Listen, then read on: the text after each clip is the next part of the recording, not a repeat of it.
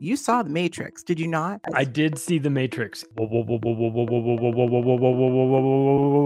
It just starts getting faster and faster and faster. And then I feel a bright light on the side of my head. As soon as that got done, boom, geometric patterns.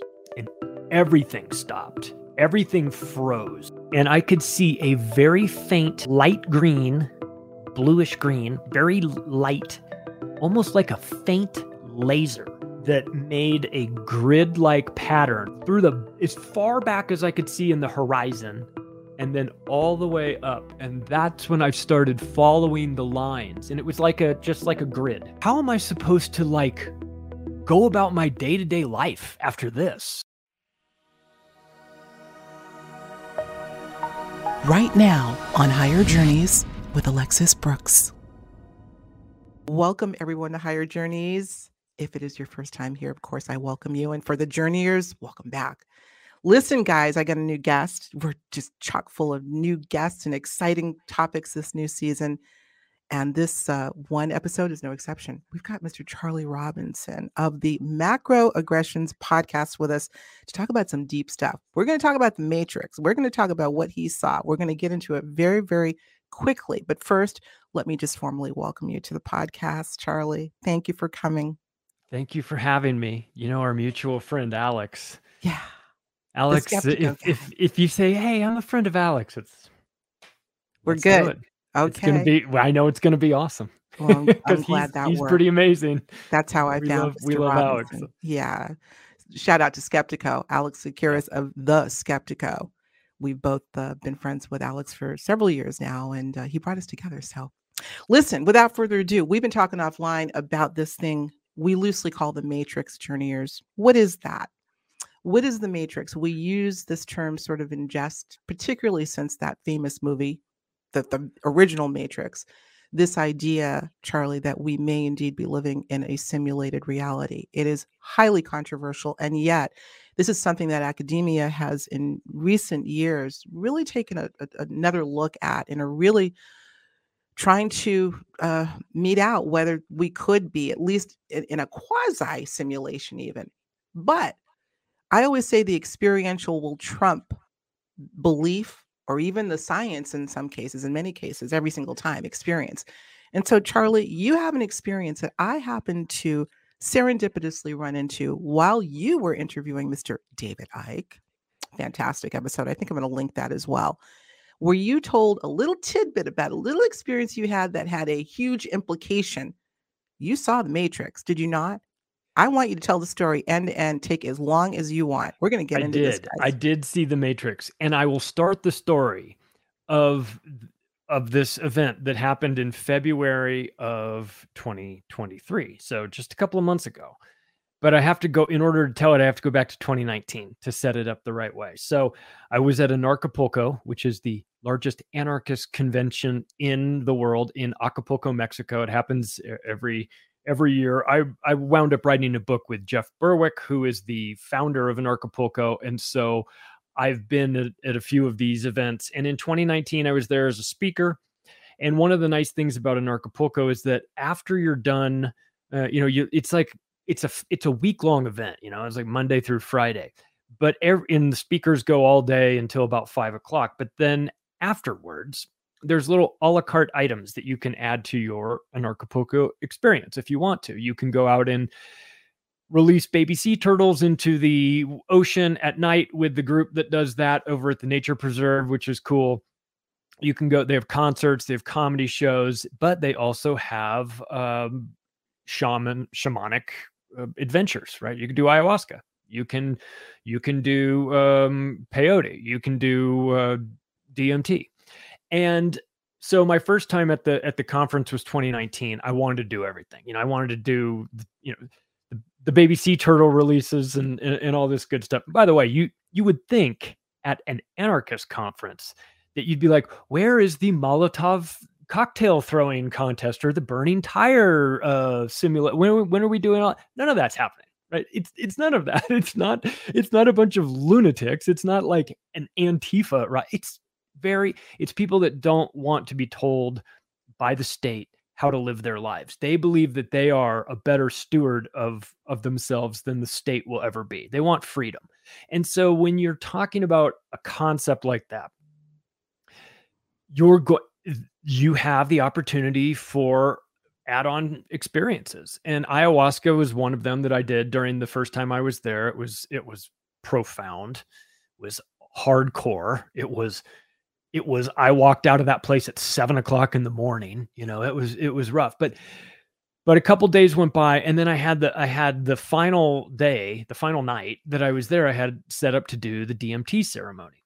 And the way the shaman set it up is for the DMT ceremony, it's 5-MeO DMT. So it's not ayahuasca, but it's also not the smokable kind. It's somewhere in the middle, and it's ground down into a powder form, and they put it into this pipe kind of contraption, stick it up your nose and blow it up your nose. It's not the best, but anyway, in order to do this, they pair you up. They say, you and you are a team. You and you are a team. You know, if you came with somebody, obviously you can be, but the shaman kind of paired you up. So I got paired up with this guy that was next to me, and I said, "Nice to meet you. What's your name?" He says, "My name's Johnny Dollar." And I said, "What do you do?" He says, I'm a crypto artist. I go, what kind of art do you do? And he says, post-pop surrealism. I go, what does that mean? He says, well, I have a painting of Mickey Mouse holding a gas canister with a Bitcoin logo on it. And over his shoulder is a central bank that he's lit on fire. And I was like, whoa, you and I are going to be friends, right? You know, immediately right off the bat, I was like, I like this guy. And he went first, and he had a great experience. I went second. I had a great experience. We got done. We're still trying to process this. It's like an hour for each of them. So it's not one of those little 5-minute type of deals. We go back up to his room. He shows me, he's brought his art book with him, and he's speaking there. He's one of the speakers. I'm one of the speakers, but I just didn't know him. And we start to talk about all the art, and we start to unpack our DMT experience from that night. We stay in touch. Following year, I see him again. And we get partnered up. We do DMT again, same thing. A couple years go by. 2023, February 2023. I'm back at Acapulco. I'm speaking again, and it was the Monday night, and I'm very it's good to see everybody, but I don't see Johnny. I just didn't see. I didn't see him. So I did my presentation. I was day one. We got done. We went to the Ron Paul dinner, which was down on the beach in Acapulco. And that was fantastic. And when that wrapped up, I said, well, where are we going? Well, what's the plan? Like, where's everybody going after this? We said, well, we're going to go right around the corner. There's a bar that Max Egan owns. Max Egan from the Crow House, if those of you that are into his outstanding work. I said, yeah, let's go see Max. So I go, where is it? And he said, well, you can kind of hear. So as we're walking, we can hear the music. We go around this corner, and there's a bar, and there's people spilled out all over. I mean, the bar can't even hold everybody. Everybody's out in the street, and it's Mexico at like 10 o'clock at night, and everybody's drinking beers out on the street. Nobody really cares. And I see a guy who's working like the beer tub there. He's selling beers, and it's Johnny Dollar. And I go, what are you doing here? And he says, well, yeah, good to see you. How are you? And I told him I just did a presentation. I didn't know you were coming to the event this year. He says, well, I'm not really coming to the event. I mean, I think I'm going to stop by and see everybody, but I actually live here now. I was like, what? He said, yeah, I live right above the bar. I live in the same place where Max owns the bar. I live next door to him. I said, get out of here. So we have this conversation. It's great to see him, great to catch up on everything. And he said to me, there was a guy that came by here a couple of weeks ago and had vape pens that were DMT vape pens. And I was like, really? And now Johnny's my DMT partner, right? So he said, I know you've been dying to try this, the different form, the sort of like the final, the more intense version of this. And I said, yeah. And he said, I'll tell you what, he says, why don't you do this at the end of the week when you're done with all the stuff you need to do, all the obligations, meet me here Friday night, right when the sun goes down. And I'll plan something for us. I was like, all right, cool. So the week goes by. I'm super excited. Friday night, sun goes down. I show up. There's Johnny. He says, "Where are we going?" He said, "We're going to go down to the beach." And he said, "I brought a couple towels. We're just going to go down the beach." Now, by this time, it's it's dark, and we decide to go down and find ourselves a spot on this beach. There's nobody out there. There's no people. The restaurants or stores that have been around, they're all shut down. So it's pitch black. And the stars are out, which is fantastic because I live, in a city and I don't see the stars enough. So I'm already feeling pretty good. And it's Johnny. And so I feel comfortable. And so he kind of lays out the whole thing. He says, "All right, this is what we're going to do. We're going to, first time around, I just want you to take a couple hits, and then I want you to lay back with your, on your towel, which is on the sand, and close your eyes, and we'll just do a session like that real quick. I'm not going to hit it really hard. You're just going to, do a couple puffs, and that'll be good." We do that. I start to immediately feel the it just starts getting faster and faster and faster, and then I feel a bright light on the side of my head, like if you were in surgery and they took one of those overhead movable lights and put it right by the side of your head. So I have my eyes closed, but I can feel light, and I can feel it on one side of my. Don't ask me how, but I could, and I got this very, very direct feeling that I was being examined. Like if you think about the way a car gets painted, an auto painter, like with a mechanical arm, and it's in a thing, and it starts on one side and starts spraying, and then it moves itself around, and then it does the other side. I felt like there was something that was scanning me from one side all the way down around my feet, up the other side, around my head. And as soon as that got done, boom, geometric patterns. And I went into a very unusual place that was filled with the kind of traditional stories that you hear: earthen colors, oranges, browns, yellows, adobe kind of vibe feel to it, very sort of like Indian art, like I would kind of just Navajo style, those types of colors and those types of patterns that went, and then that kind of faded off, and everything came back to reality. And I sat up and I went, "Oh, whoa," like, "Whoa, what is this?" Right. So he said, "Pretty cool, huh?" And I said, "Yeah, pretty cool."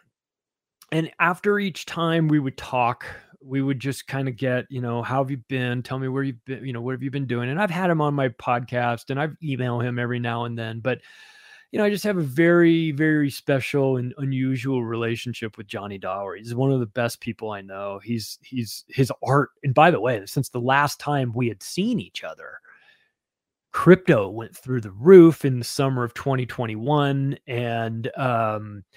And NFTs had gone crazy, and he was in huge demand. He became like a big celebrity in Miami, like Art Basel. They had like a place for him, and rappers were coming in and buying NFTs from him. And he said it was just a crazy experience. It was very like unreal to him. And so we had this great talk, and in between I'd do another round. I'd do another round and another round. And then as we, this went on for about 2 hours, and in between we would talk for 20 minutes or so.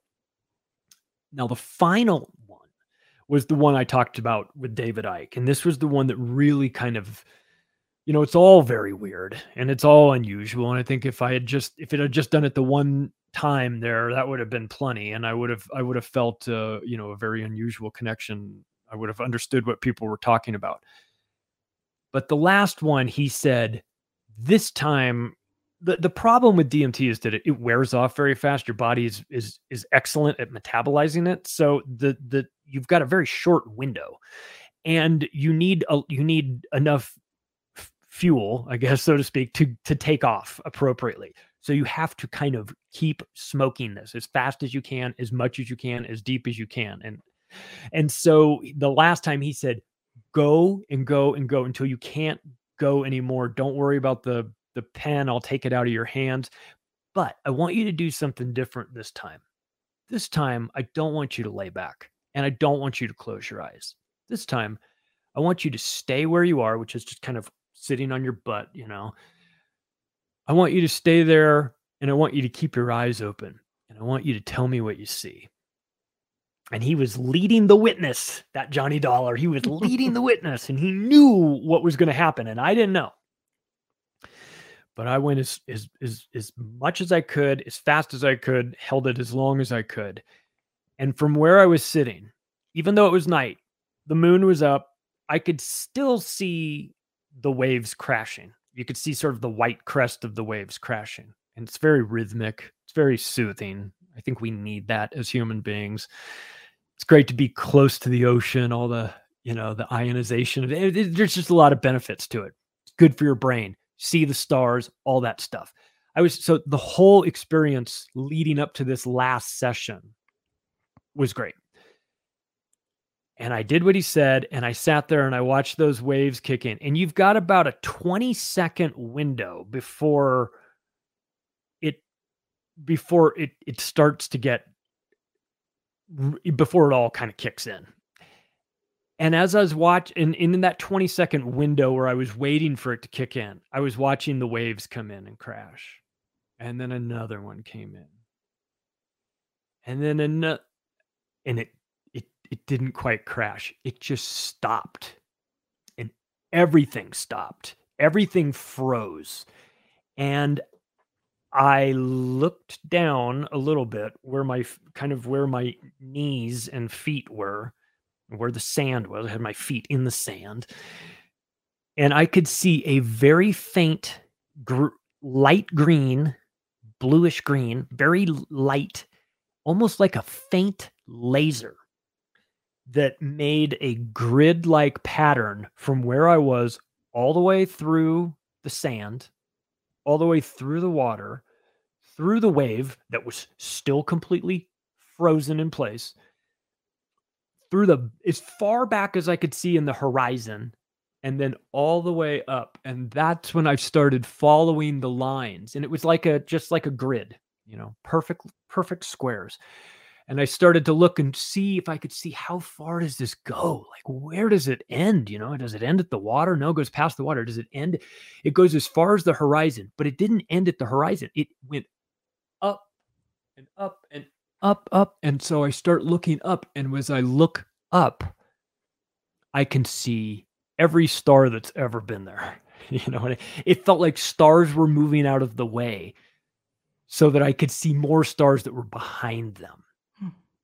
And I could see, I felt like the feeling the thought that I had in the aftermath processing this was that it felt like if you had a computer program that was like a CAD design, like something that you were building, you're a really great graphic designer, and you're making, like, I don't know, you're doing Lord of the Rings, and it's all computer generated, and you're doing Gollum, right? And you have to, before you put the face on it, you have to build sort of the framework of him, you know, you have to build, it looks kind of grid-like, but it kind of takes shape. I felt like I was seeing the like you were peeling back several layers of the universe, and I was seeing the base layer, and the base layer was a grid. And I said afterwards, I think we're in a simulation. I don't think this isn't anything like what we've been told it is. It's nothing like it. And look, to just for context, I'm not religious. You know, spiritual, but not religious. You know, I have that sort of hokey thing. It's like, I'm interested in all of this stuff, but I don't subscribe to, I'm not a part of an organized religion. So I don't have, and I say that only because I don't have my eggs in any particular basket. I'm kind of open to whatever is out there. I'm interested. And I felt like I was in a computer program. And I wasn't really even sure how I felt about that. I didn't have like a religious component that was pulling at me saying, no, that's all wrong. So I didn't have that tugging at me. So I was kind of free to explore the concept of that maybe I was in a simulation. and it was so much bigger than I could imagine. It felt What was like bigger? What was bigger, Charlie? it felt like it felt.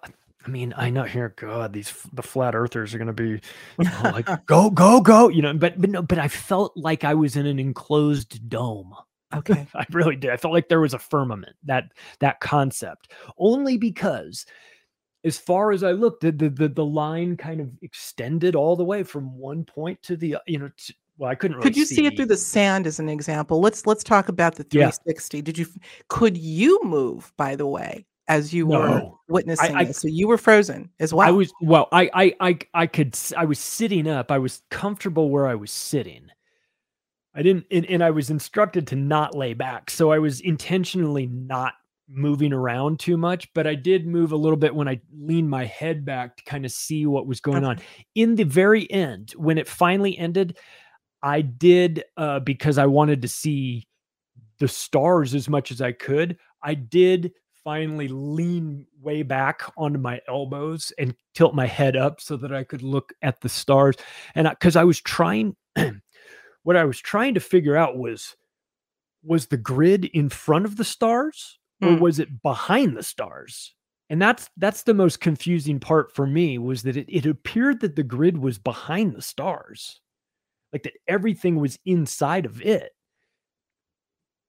But I mean, if I was under oath, I don't know if I could say for sure that was the case. Right. I mean, just looking at stars, they say just the act of looking at stars can be somewhat of an optical illusion. So it's hard to say. But I want to thank you for this. This is wow. And I'm so glad that I convinced you to really, because I'm sure you had to go back in your mind and really think this through after I reached out to you to say, I want you to talk about this. Here's a question. This happened recently. This happened this year in 2023. Yeah. You obviously had some semblance of an idea that the simulated model was being discussed in circles. Yes. What were your thoughts on that before you saw this? Did it? I was open to it, but I didn't have any energy one way or the other on simulation theory. I've heard Elon Musk talk about it and say, well, the chance, and all that stuff. So I can hear the concept getting talked about in a serious way and in a joking, laughable way. So I've heard all of it, and I don't really have my eggs in a particular basket of belief in terms of simulation, religion, or anything like that. I'm still sort of gathering data before I decide how I feel about this. This one experience, though, put simulation theory into a place in my mind where it wasn't just a bunch of lunatics talking about, wouldn't it be cool if we were part of like the Matrix, or somebody that's watched too much science fiction. This put it in a context for me of, there is a very different reality out there, and it's so real with that substance, and you can feel it slipping away as it slips away, as reality starts to come back, and it feels like it's taunting you, that it's there and it's always there, but you can't see it. There's something going on in your head. There's some filter or barrier or something. Sanity, reality, sobriety, whatever you want to call it. There's something about your day-to-day life where you can't see it. And maybe it's for the best, because if everybody saw this, nobody'd get anything done. I don't know. but I remember I turned to Johnny after that last one, and I said to him, how am I supposed to go about my day-to-day life after this? And he said, yeah, right. Exactly. I know what you're saying. I said, you want me to get bent out of shape because I have bills due? Like, who cares? So there's part of it that's very liberating. Maybe not the best in terms of personal responsibility. You could very easily say none of that stuff matters. Well, until the bill until they turn your power off, you know, because you're like, the universe doesn't want me to pay power bills. And they're like, yeah, well, enjoy living in a place with no power. So there's part of like you that you have to be in this world, but maybe not of it, right? You have to function in it. You have to live in the day to day in order to maintain whatever this version of reality is that we're dealing with. But I have seen a place, or I have seen, it felt like somebody said, you want to see something crazy? Come here. And like they allowed you to peek behind the curtain. They said, take a look at that. And you went, whoa, oh my God, and then don't tell anyone. And then they close and go to work on Monday morning. Right. Exactly. Enjoy work. And you're exactly. like, yeah. It's reconciling that has got to be extraordinary. This reminds me, I mean, look, we've had, even in the sci-fi space, call it predictive programming, call it, the truth comes out through fiction.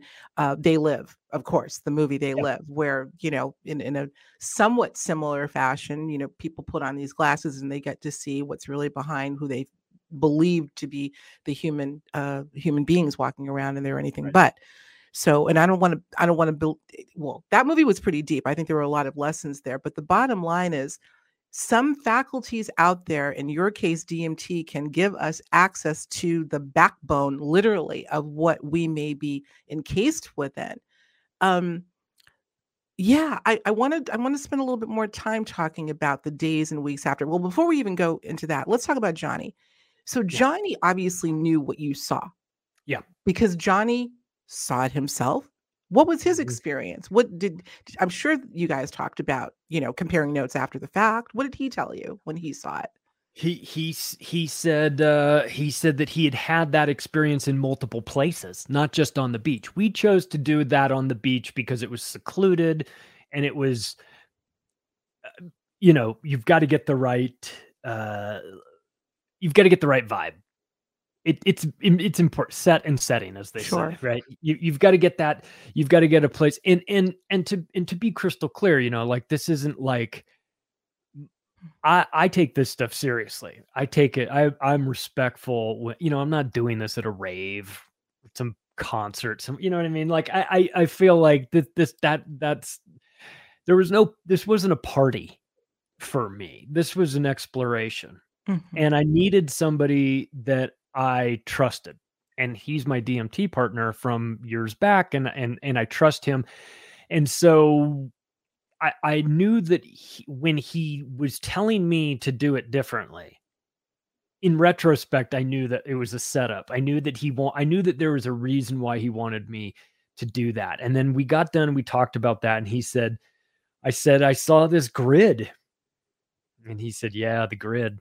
That's why I wanted you to keep your eyes open. I wanted you to see it, and not just, when you've got your eyes closed, what you're getting all these feelings. Very real. I mean, it's there's no shortage of stuff going on when your eyes are closed. It's just a different trip, though.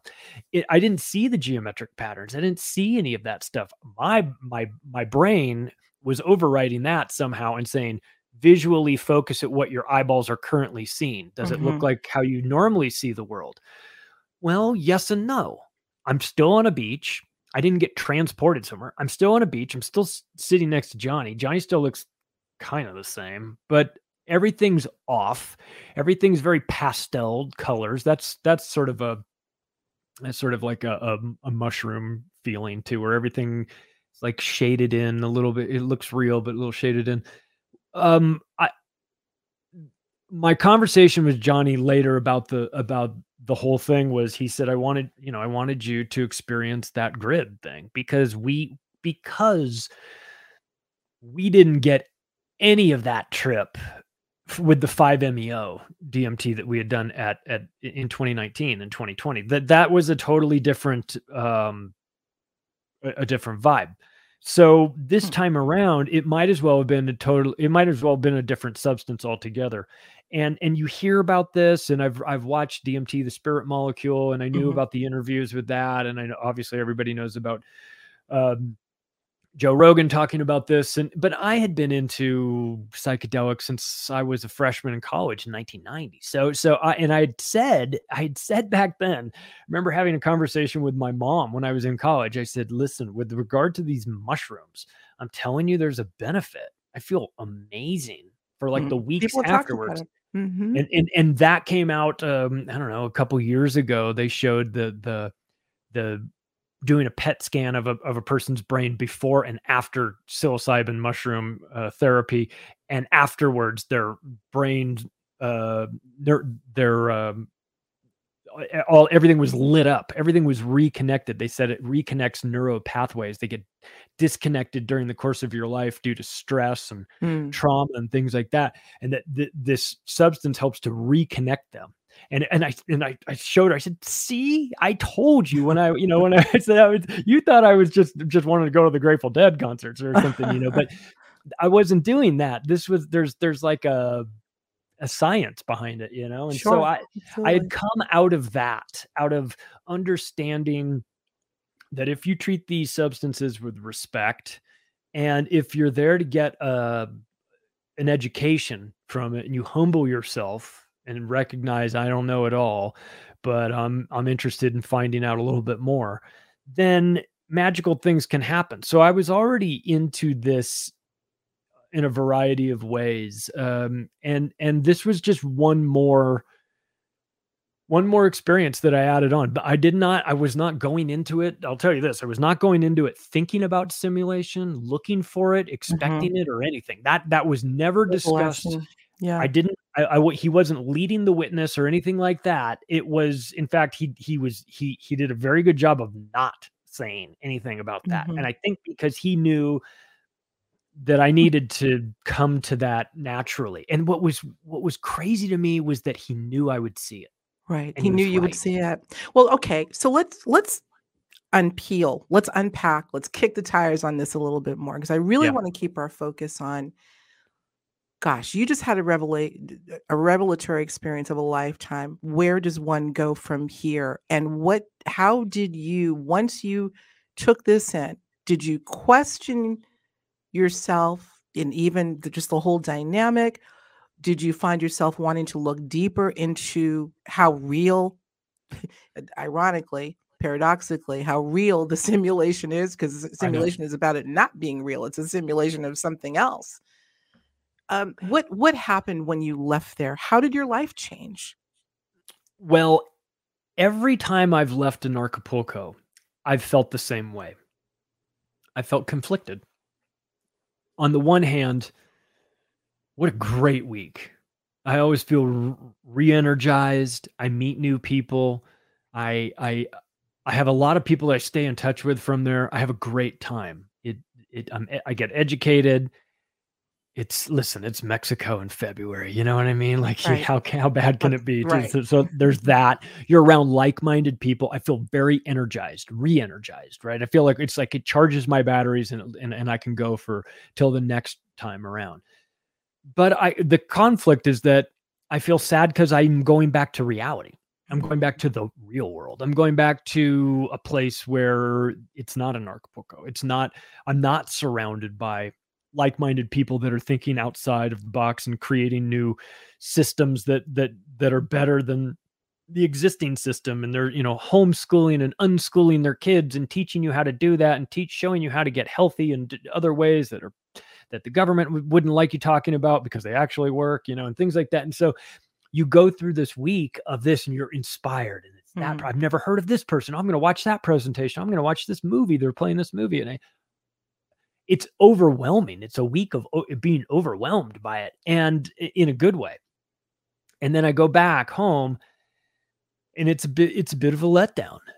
And I could see, though it didn't happen to me, but I could see how it could, after having that DMT experience, how it could make you feel a little bit like, who cares? It's all out. None of this stuff matters. None of this. A lot of people are feeling that way now anyway. Not to cut you off, Charlie, but a lot of people, because of the revelations about how things work, and I hate using, the proverbial waking up, whatever you want to call it, more of an awareness of the reality of how things work. I think there's definitely a consensus of who gives it, you know what. Mhm. So yeah, I agree. I think a lot of people are starting to feel that way. But you, having seen, did it make you feel less significant as a human being, or us collectively? Did it make you want to understand how the hell do I get out of it? How It did it make you made feel? it made me feel like worst case scenario, I'm, you know, I'm just part of this simulation. There's no downside. It's only upside. I actually left feeling kind of not, I wouldn't say I was optimistic or hopeful, but it felt like a video game where in the end, like if I do something wrong, if I if I die, when I die, all these things, it's just part of the game. It's just part of how it's all set up. I didn't feel hopeless or lost or anything like that. I felt like I had a pretty nice safety net, if I'm being honest. To call it that. Like what's the worst that can happen? I die in the simulation. It's a Well, simulation. You know here's a what I mean? question. Did you ponder the idea of the afterlife and whether the afterlife, at least at certain levels, are also within the simulation? Well, I'll tell you what I thought. I thought of the we've heard people talk about this, the soul trap, about getting caught in the light, go to the light, go to the light, and all of that. It made me think about that because I was seeing lights, I was seeing the light of this grid like appearing almost like, oh, it's just like it's like somebody Was it turned it on. illuminated? Was the grid itself illuminated, Oh Charlie? yeah. Yeah. It was. Illuminated, very faint, but enough that you could see it and enough that I could tell that it was, as it was close to me with regard to the sand, I could see it was perfect squares.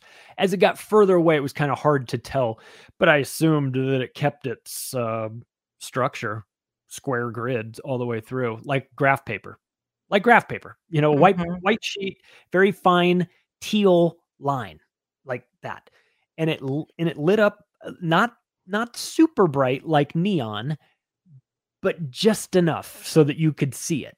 And Hmm. it just felt like you took reality and you just peeled back the skin of it so that you Mhm. could see what was underneath it just for a second. And I felt like I saw the structure, and Right. again, it felt like because I could see that it extended through the whole sky, Mhm. it felt that was what made me feel like it was enclosed, Mhm. was because it kind of came out the other end, that's what made me feel like it was more like an enclosed bubble. Like if you pictured like being inside of a sphere with a grid projected all the way around the Mhm. entire ceiling. It felt kind of like that, but the stars, I remember looking up and seeing stars, and I've never seen so many stars in my life, but thinking to myself, I want to see the stars behind those stars. Mhm. And they sort of moved in a little way. It almost like it kind of moved like, oh, you want to see the stars behind? Okay, well, we can move that out of the way, and then you can see even more stars. Whoa, they're even way back there. But Absolutely. there was that grid again. And I couldn't tell if it Hmm. seemed like the grid was behind the stars, but again, it's like it's perspective. Your eyes aren't really working well. Stars are tricky just in under the perfect circumstances. You don't know what the atmosphere is doing. The whole thing. Like Right. there's a lot to unpack. And Lots to again, like unpack. I couldn't say with any certainty whether the grid was necessarily behind the stars. It looked like it was, but it only looked like it was. The bottom So line is it was there. the bottom line is that And it was there. It was undeniably there. And even if I didn't want it to be there, didn't seem to matter. That's what I saw that right. time around. And now I mean, after that, I it's a lot to unpack, Of course it is. and it takes It takes a while. We had a really funny experience the first time in 2019. When we had done the ceremony, and then we were going back to Johnny's hotel room. So we had to get in an elevator and go up to this hotel. And when we did that, investigative reporter Derek Bros, who's a friend of mine now, but I didn't know him at the time, he got in with us. He says, hey, how's it going? Because he was going up the elevator, and he said, how's it going? Where are you guys coming from? I said, just did the DMT ceremony. He goes, if you wake up in the middle of the night and you feel like you're still kind of feeling it, that's normal. And I was like, thank you. Thanks for the tip, So I remember that in 2019, that the guy who had another guy who had some experience was like, by the way, you may experience this all night long. Mm-hmm. And I remember thinking that after that night with the grid, which was, I didn't expect to still be seeing any of that stuff, but I did realize that my mind was going to have to catch up with what I just saw, and that process was going to take, I don't have enough CPU. There's not enough RAM in my brain to process everything that I saw. So, I was kind of spinning for a little while. So we had a great time that Friday night afterwards. And I interacted with people and saw people. Did you tell people? I told the people that I already knew that I was with, that I was kind of interacting with. Some of them were like, hey, how have you been? And I told a few of them, but I didn't make it And what did they say? How did they react? They were, they're all, listen, if you're at an Acapulco, you're sort of already predisposed to liking this sort of thing and being kind of interested in it. Like there was no how dare you? This is terrible. No. You're doing drugs. But was there any relatability? I think I saw some. This is a crowd of people that are there because they suspect something's wrong too. They understand that there's something wrong with the system that we're living in, and those types of people that are curious about how it all went wrong and how we can fix it and what we're doing. Those are the types of people that are interested in psychedelics because they want to know what else is out there. And so I've always had that, I never went into this with any sort of intention other than let's just see where this goes. I never went out there with I want to get clarity on a dead relative, or I want to see the grid, or any of that stuff. I never went in there with, I tried to allow myself, I've always tried to allow myself to be open to wherever the trip takes me, as opposed to saying, no, I want to see this. It doesn't work that way with the universe, you're going to see what you need to see. When you need to see it and how you need to see it, we will decide what the trip is. You need to go along for the ride. So I've always humbled myself before these events and sort of gone into it with the intention of, I just am curious to know how it all works. I don't know that I'm ever going to figure it out. I don't know that is a little bit more. Expectation. Give me more. I can handle it. I can handle it. What? You could scare me a little bit with it, or it can be emotional. And I've had those, and we'll get into those in the other session. But I wanted to take my hands off the steering wheel and say, you drive. That's the best way to do it. Good. I'm good with observing this. I wouldn't presume to know where I'm even going.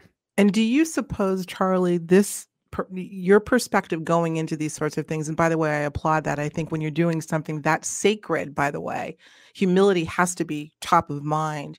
Whether you're visiting a sacred site or participating in a sacred ceremony, reverence for that process has to be first and foremost. But, and we assume that a lot of people do that. They not all do. They can abuse it. But as far as your being privy to seeing something that we're going to assume may in fact be how things work, why you? Do you think it was that attitude that signaled to the universe or whatever catalyst or conduit brought that to you? Why you? Because I was ready. I was ready for it. Because I have come to the understanding that it is very possible that everything I know is wrong about everything. And if I am willing to admit that, as somebody that writes books, does podcasts, and tries to tell people how I think things are, if I'm still willing to acknowledge that I could be totally wrong about everything, and that I leave myself the flexibility to be corrected if I receive information that is better than the information that I previously had, I have to leave myself flexible. I've taken that approach with my books, with my podcast. This is what I think. This is what I believe. This is what I can prove. This is what I can show you now, with a big asterisk that says subject to change. Absolutely. Yes. Should new and better information come my way. And because otherwise you get too dug in on something. And I think I'm right about the things I talk about, or else I wouldn't be talking about them. Yeah.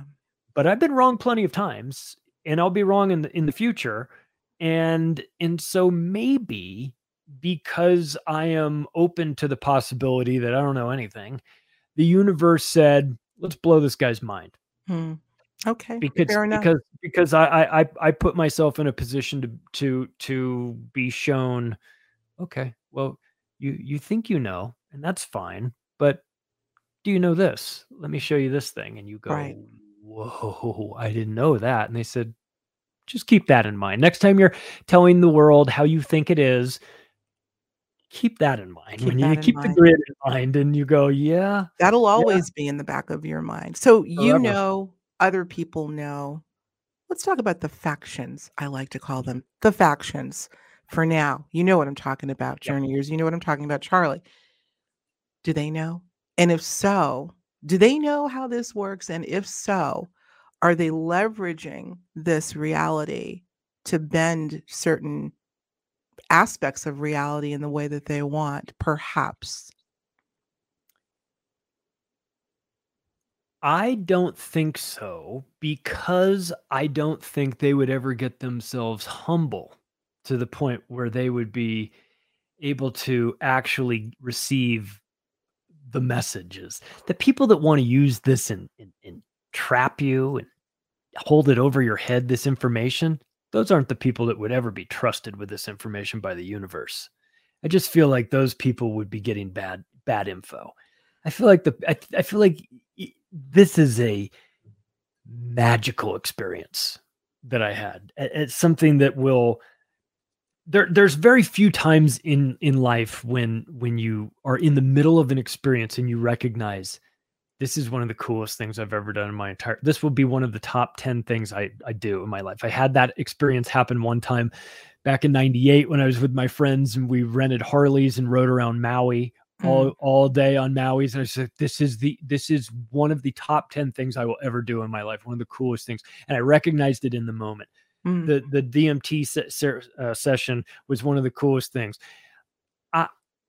The mindset that you need, I think, to be in a position to get information like this is incompatible with the mindset that you would have if you wanted to use this information to control people. I just don't think that you could ever. Well, I mean, how disrespectful would that be? Right. To know about all this and then use it to be a jerk to people and enslave them because of this. Oh, I mean, and yet but here's where the rub comes in with this, Charlie. Now this is where we get on the rabbit hole. The rub comes in, at first blush, when you think of this, imagine, breaking news. We are living literally inside of a matrix. I've seen the grid. I've seen the net. I guarantee you there would be more than a few people that would think this is a malevolent idea. Is this a universal construct? Who put it there? What put it there? And why? If we are supposedly individuals of free will, how can we be in free will if we are in an enclosed, finite structure? I'm going to play devil's advocate for a little bit. How would you respond to that? Well, I don't think we have free will to the extent that as far as the parameters of the settings that have been set up, right? But we don't We're operating in under like the laws of physics in this reality, the laws of free will, in this reality. But that's not to say that there isn't ways that you can adjust the settings on that a little bit more. I mean, I don't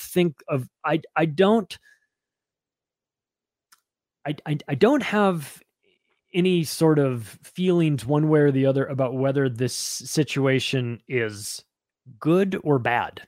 It just I'm just still processing the fact that it is, maybe I'll need a couple more experiments before I determine whether this is a good thing or a bad thing. If it's a simulation, do you want to see this again? Oh yeah, you do. Absolutely. Yeah, okay. For sure. I would like to, I want more information to the extent that I'm allowed to have it. I would like to, but if it's a simulation, then why would something be simulating this? If it's a simulation, to me, my default swings to that's a little kind of scientific to set up a simulation. Let's see what happens. I want to see what happens when I said, is that a good thing or a bad thing? I don't know. It's just, let's see what happens type of thing. Could be good, could be bad. There's of course, we live on this planet. There's horrible suffering. Right. You can turn on your TV and see it, or you can close your TV and you would never know it was there. So the whole reality is subjective too. And so good, bad, or just good. Is.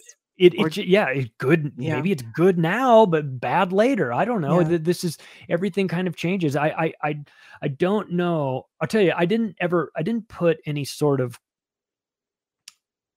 good or bad label on it.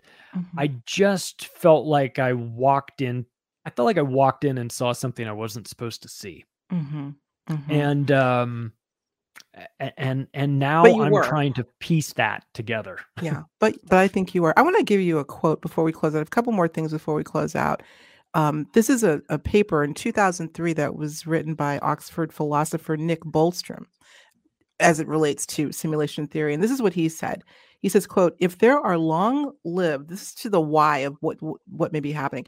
If there are long-lived technological civilizations in the universe, and if they run computer simulations, there must be a huge number of simulated realities complete with artificial intelligence inhabitants who may have no idea that they're living inside of a game. Inhabitants like us, perhaps, end quote. How did this make you feel in terms of the authenticity of Charlie Robinson? Did you start to question your own participation in this game, that you may be stimulated as well? Sure. Well, I think when you break us down into our parts and pieces, we're just vibrating atoms, right? We're experiencing this. We're all electricity. We're not solid. We shed all of our cells, change every, die off and are regenerated every 7 years, as they say. So we've died in some form or fashion before. Just during our current life. Mm. It feels like, I'll tell you what I do feel frustrated about with regard to this whole thing. I do feel like there is some sort of limiter or regulator or governor on our minds where we're not allowed to really comprehend the full scope of things.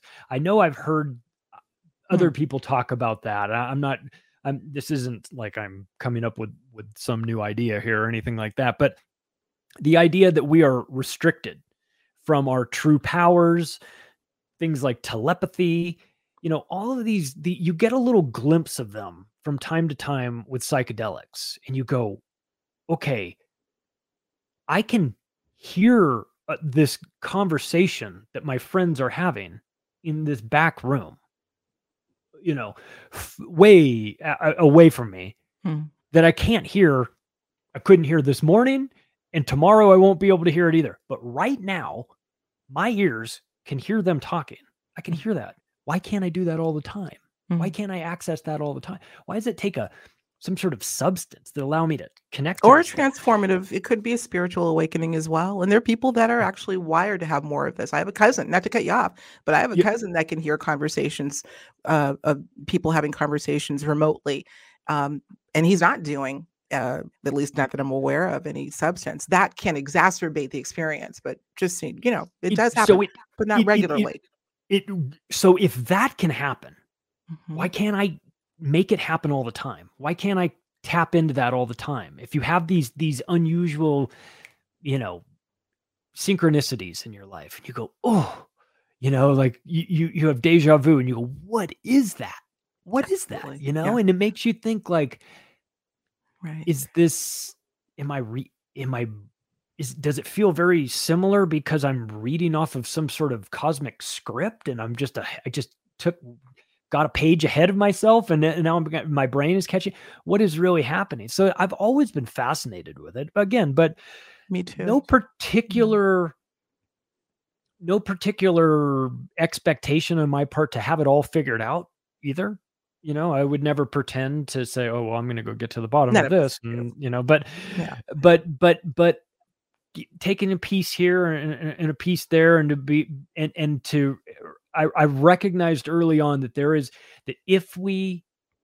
this is part of why David Icke and I get along so well, is we sort of see the world this way, very similarly, that if what you see with your eyes and hear with your ears is the extent of what you believe reality is, you're very much limiting yourself. Absolutely. There is a world beyond that. We can only see a very, the visible spectrum is small.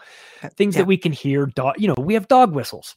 Right there, you could tell, blow this whistle, dog can hear it, I can't. So some of the things that we're limited in our senses. And when you go on a psychedelic experience, some of those barriers are removed temporarily. And what you find is that you have a little bit added capacity. You might be able to see things you couldn't see, or you could hear things you couldn't hear, or whatever. It's almost like a superpower, if I'm being honest. But you also go, okay, well, this is great. Why can't I access this all the time? Why? Who made it? So is it for my own benefit that I can't? If that's the answer, tell me. I can handle it. But is that is this power that I should never wield, in my day-to-day life, or was the simulation set up and the parameters set up in a way that, like you're planning Dungeons and Dragons characters, you only get +4 hearing. You don't get +9 hearing. If you get +9 hearing, you have to give it up somewhere else. You know what I mean? Like what are we doing? Playing some sort of trade-off with our abilities. And so that to me makes me feel like somebody got in there and put the settings at a certain level where human beings can only do this. Even though you're capable of doing most human beings can. There's some that can usurp all of that. We can get into that idea, Charlie, that another big question is, why is it that some people, we always use the proverbial Michael Jordan of, psychic phenomena and telepathy and ESP, where others can barely crack the code. So there's a sliding scale of capacity. Was that preset? So many different things. Are there some people that are actually somehow living outside of this matrix from a consciousness perspective? Big questions, all of them. Listen, we're over time. That's how deep this conversation is, you guys. We're over time. We're going to go over to Patreon. Now, we talked offline about going more into your DMT experiences, and we can touch on that. But you know what I want to do, you guys? Here's where I'd like to go with this conversation, because we can't end it here. So please come over next door. Jerry Wills. If you all know the story of Jerry Wills and his Peru experience, that was told to me by Linda Moulton Howe, and it's actually on our YouTube channel several years ago, is phenomenally interesting to correlate to your experience. And we didn't have a chance to go into it here, but I really would like to take that next door.